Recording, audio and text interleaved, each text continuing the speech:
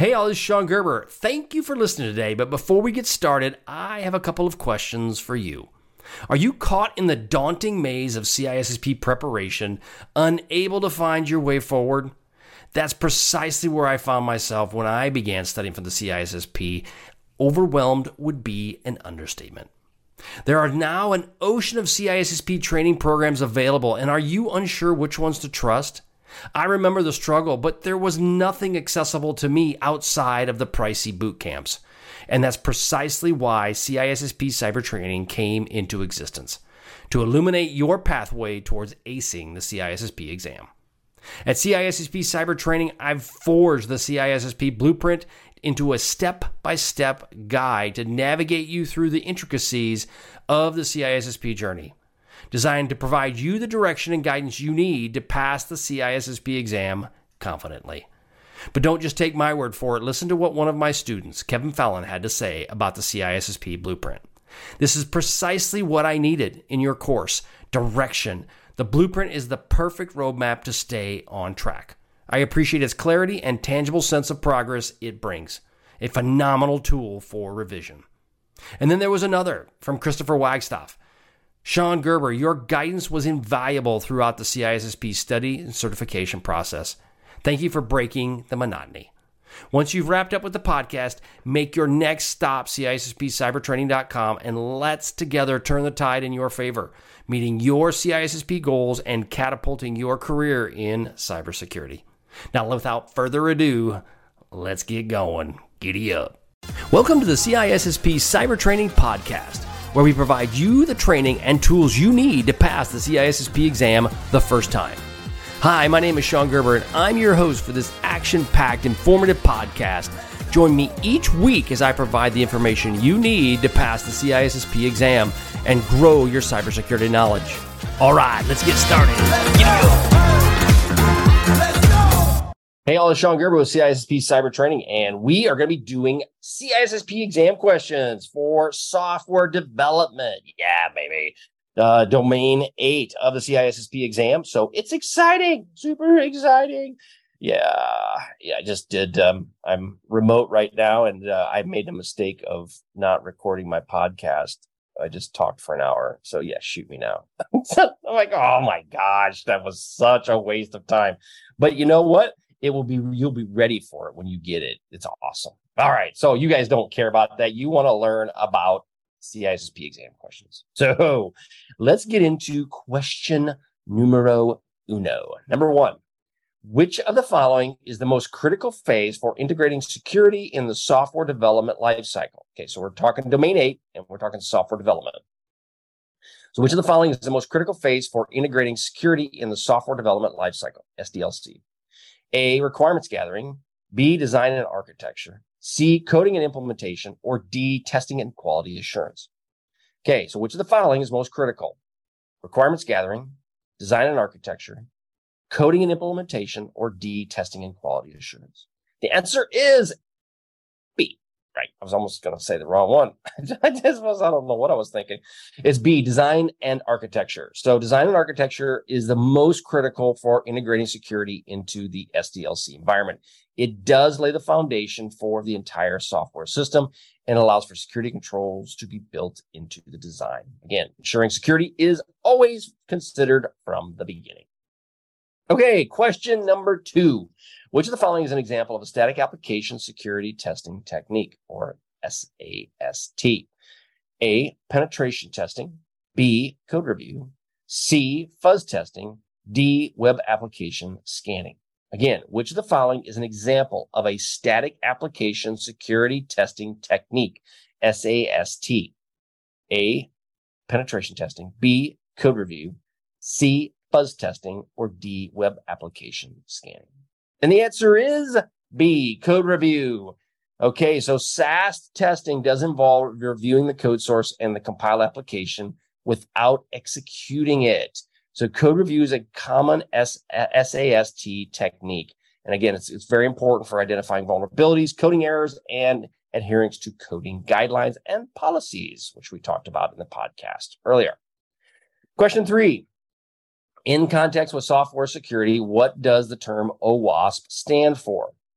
Organization for Web Application Security Protocols, Open Web Application Security Project, Operating System Web Application Security Procedures, or Online Web Application Security Platform. So what does the term OWASP stand for? I'm not going to read all those again, but you can see the video of it online.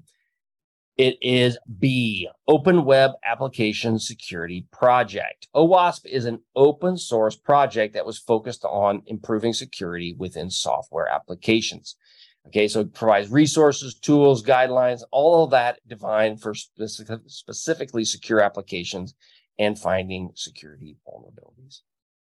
Question 4, which of the following is an example of a dynamic application security testing technique? DAST, which is a common example of DAST. So again, that's Delta Alpha Security Sierra Tango. Which of the following is a dynamic application security testing technique? A, threat modeling, B, security code review, C, vulnerability scanning, or D, secure code guidelines. Okay, which is an example of DAST? And the answer is C, vulnerability scanning. So dynamic application security testing, DAST, involves testing the application while it's running, okay, to find vulnerabilities. So vulnerability scanning is a common technique that searches out for known vulnerabilities of the application, code configurations, and network interactions. And so therefore, DAST and vulnerability scanning work hand in hand. Question 5, which of the following is a key objective of the threat modeling in software security? Identify security vulnerabilities in software code. Assess the that's A. B, assess the effectiveness of security controls. C, evaluating the impact of the acquired software on security. And D, identifying potential threats and their associated risks.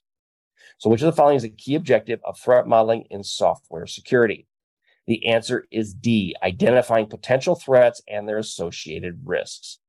So threat modeling is a process for identifying potential threats and their associated risks in software applications. And it does help you understand the attack vectors, potential vulnerabilities, and what are the potential impacts in the event that the threat was successful. Again, the answer is D, identifying potential threats and the associated risks. Question 6, which of the following is a characteristic of secure coding guidelines and standards? Okay, A, they focus on preventing external attacks, that's A. B, they're implementing during the testing phase of SDLC. C, they're generic and not specific to programming languages or frameworks.